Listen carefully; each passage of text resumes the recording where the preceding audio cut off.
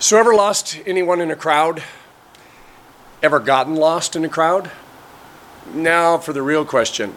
Have you ever intentionally lost someone in a crowd? Or gotten lost because you just needed some quiet time? The first known Christmas worship service took place on December 25th, 336 AD. In the ancient world, birthdays were rarely celebrated, which is why we're not exactly sure when Jesus was born. Emperor Constantine decriminalized Christianity in 313 AD, and while he was officially neutral, he returned confiscated property to the church, he built cathedrals, he convened the Council of Nicaea, where the Nicene Creed was formalized, and he even sent his mother to the Holy Land, along with a fairly good-sized army, to find out everything she could about Jesus. While she was there, she built churches and monuments, and she had a hand in deciding, since it was believed that March 25th was the date that the angel visited Mary. Well, then 9 months later, obviously, was the birth of Jesus, December 25th. And there you go. While Constantine decriminalized Christianity, he didn't outlaw the other religions.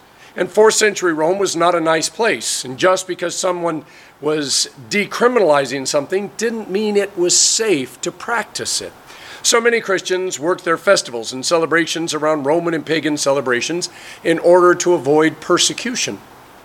So Jesus' birthday coincides with Sol Invictus, the Invincible Sun celebration. So believers simply hid in plain sight, celebrating the light and the sun, S-O-N, in God's power and love, while everybody else was celebrating the S-U-N.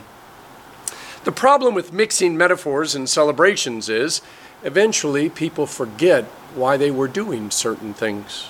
Think about all the things that we use to celebrate Christmas. Trees, lights, ornaments, stockings, gifts, a big meal. All of them have their origins in the church. Even Santa Claus, we call him St. Nicholas, he had his origins in the church. Eventually, someone outside the church loved what the church was doing and loved it so much that they brought a tree or gifts or stockings or even St. Nick home. But they left Jesus out of it. And as things morph and change and cultures are mashed and new things are added and other things are taken away, Christmas takes on a life of its own.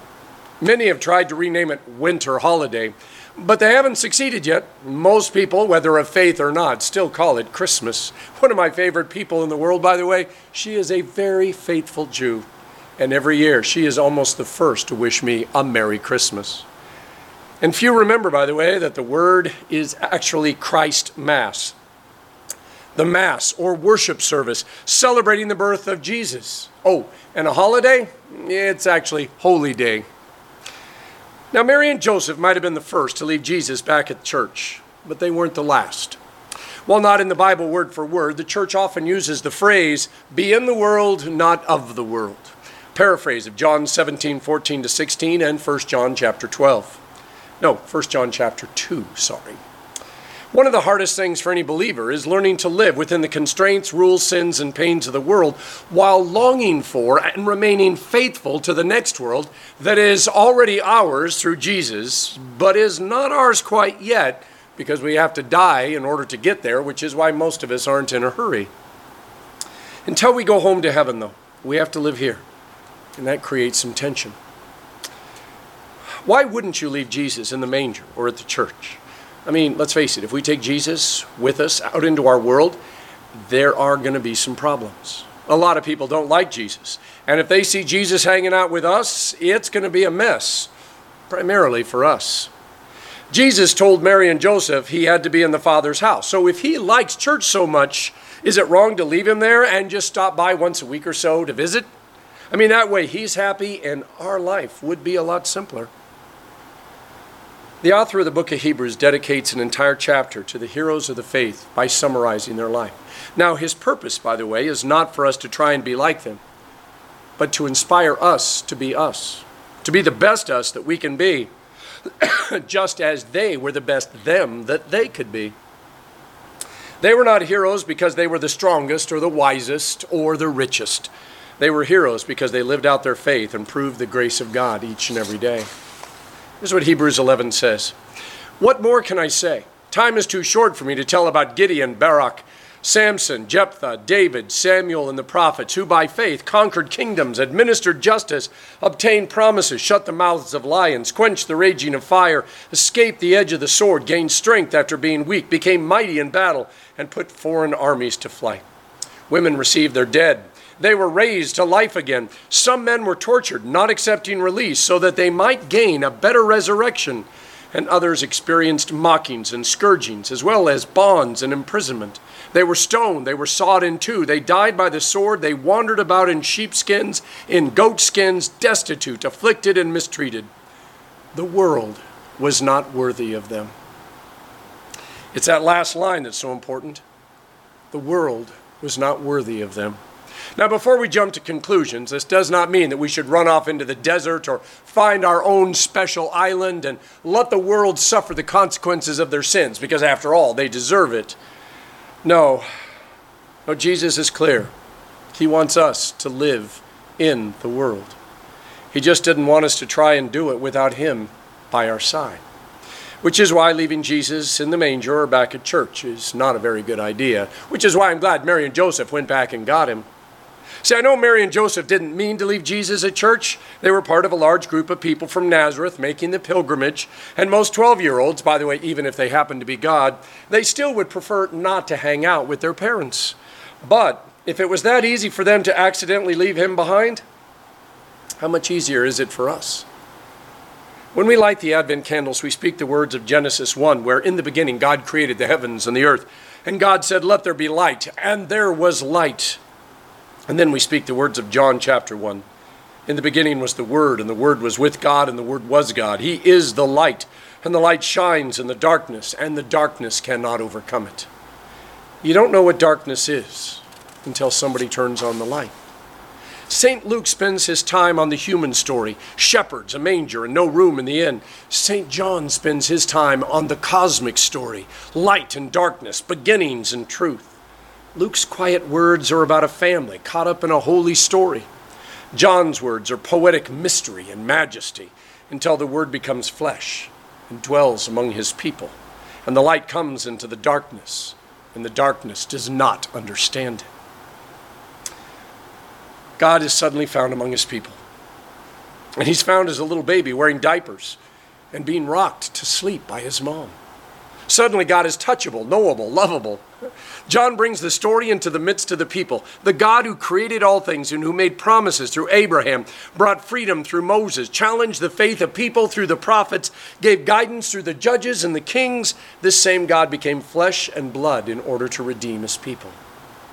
And it is in this Word becoming flesh that allows us to leave him in the manger or at church. You see, it was so much easier when he was just a cosmic God out there somewhere. We could pretend we didn't know him. Forget about him for a little while. Look to the sky and say, I wonder if anybody's out there. But when God becomes one of you and does what this God does, it makes it much harder to leave him behind or forget we know who he is. You see, a Word made of flesh and blood is cause for reflection. Light and holiness, moving in the dark and pushing it back. This language is poetic, but we have a million metaphors that allow us, even if we aren't poets, to bring it into something that we can understand. Mental illness, Alzheimer's, chronic pain, loneliness, anxiety, being unwanted, feeling unworthy. Each of these and many more are real struggles between light and dark, between life and death, between love and hate, between existence and nothingness. And let's face it, these are the things that make up our life. If we could just sit and talk to each other, being open and transparent about our darkness, if we named it and described the way it affects us or affects someone we love, we would then pray for and receive understanding from one another. We would pray for. Why? Because we would realize that it's not just us who feels that way. It is when we set ourselves against one another, competing, struggling, to be different than we really are, that the darkness truly envelops us. But to be honest and open and accepting of one another, recognizing and naming the sins and failures and struggles, that's what would lead us to Jesus, who is the only one who can heal us.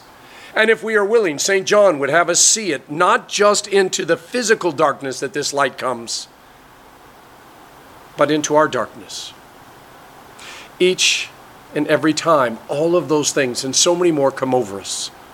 And who by his coming, he brings a defiant and an expectant hope and light to us. Which is why we must return to the temple to find Jesus. Mary and Joseph could have just left Jesus in the temple. I mean, he was in his Father's house, surrounded by priests and holy men. Worship and sacrifices taking place 24 hours a day. I mean, if there was a place for the Son of God to be, it would be there among the worshipers and servants and sights and the smells and the sounds of church. But Jesus didn't come to be worshiped. I mean, that's going to eventually happen. But that night in Bethlehem and that day in the temple, he came to save his people. And part of this beautiful plan of salvation is us knowing that he understands us. He knows what it's like to live in this skin and suffer the way we suffer and celebrate the things that bring joy to our hearts and ask the questions that we ask and cry the tears we cry.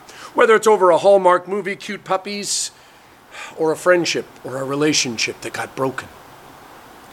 When the Word becomes flesh and dwelt among us, it wasn't just a publicity stunt, a quick selfie with the lost people, or one of those inspirational speeches that the coaches give to their team in the locker room before they go out for the second half. We don't have to go very far to find all the broken stuff in our world, or even in our lives.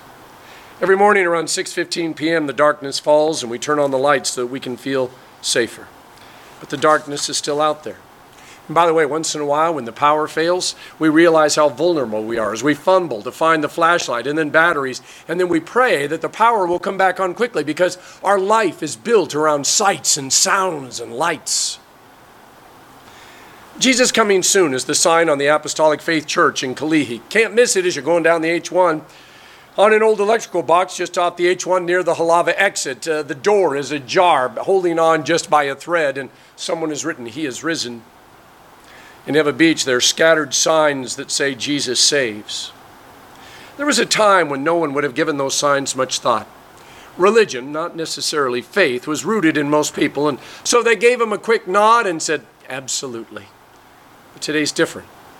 Many have intentionally left the baby Jesus in the manger or the 12-year-old Jesus at church, and they actually want him to stay there, not bother them as they go about their life. And yet when they see such signs, there is an aching in their soul, even if they don't believe that they have a soul, because they do not have the peace they want. They don't feel happy or whole, and they want to be saved. They just don't know necessarily from what, and they don't want it to be Jesus that saves them. They know the darkness well. It is not the enemy, but it is also not a friend. What bothers them most about the name Jesus is that it's personal. God is nothing more than a concept, an ideology, a religion. But Jesus has a face. He lived a life. He died, and many say he rose again. If you reject him, you are rejecting something far more personal. Someone who gave up everything to walk beside you, love you, remind you of your worth, and offer you redemption from the darkness and everything that happened and happens in it. People leave the baby Jesus in the manger or the 12-year-old Jesus at the temple thinking he'll stay there, that he'll leave them alone. But the light shines in the darkness, and the darkness cannot understand it, nor do anything about it. And so they close their eyes when they realize that the darkness is around them, but the light is following them. And they say, I cannot see you, when it is absolutely impossible not to see him. And this is where we often discover the terrible truth, that their rejection has little to do with the ability of Jesus to save. It's actually far more personal. They question his ability to save them. And here is why I do not mind sharing cookies and trees and ornaments and lights and presents and St. Nick and so many other things with the world at Christmas. I don't even mind sharing the name Christmas. I always hope and pray that as people wander in the darkness with their eyes closed, trying to pretend that they can't see Jesus, that the smell of the cookies or the pine trees or the rustle of gifts being opened or the lights on the neighbor's house or even Santa Claus behind socially distant plexiglass waving at wide-eyed kids, that they might begin to open their eyes and let just a little bit of the light in. The darkness is real. But light travels at the speed of light, which is 186,000 miles a second. And light travels to us, whether from the bathroom light or from a star 93 million miles away. And it comes so quickly that we don't even see it coming. It's just here. It's just suddenly all around us. And so it is with the light of Jesus. We can leave him in the manger or church, but his light still reaches us, reminding us of God's love and mercy and grace. The light shines in our darkness, and the only thing that darkness can do is just give way. So hold on to the light of Jesus. Take him wherever you go. Let him light your way home through this world, and let him light your way home to heaven when the day comes. If you've left him in the manger or back at the temple, he's waiting. He'll tell you he had to be in his Father's house. He'll make you feel good about it. But then he'll take your hand and walk with you. In the name of the Father, and of the Son, and of the Holy Spirit. Amen.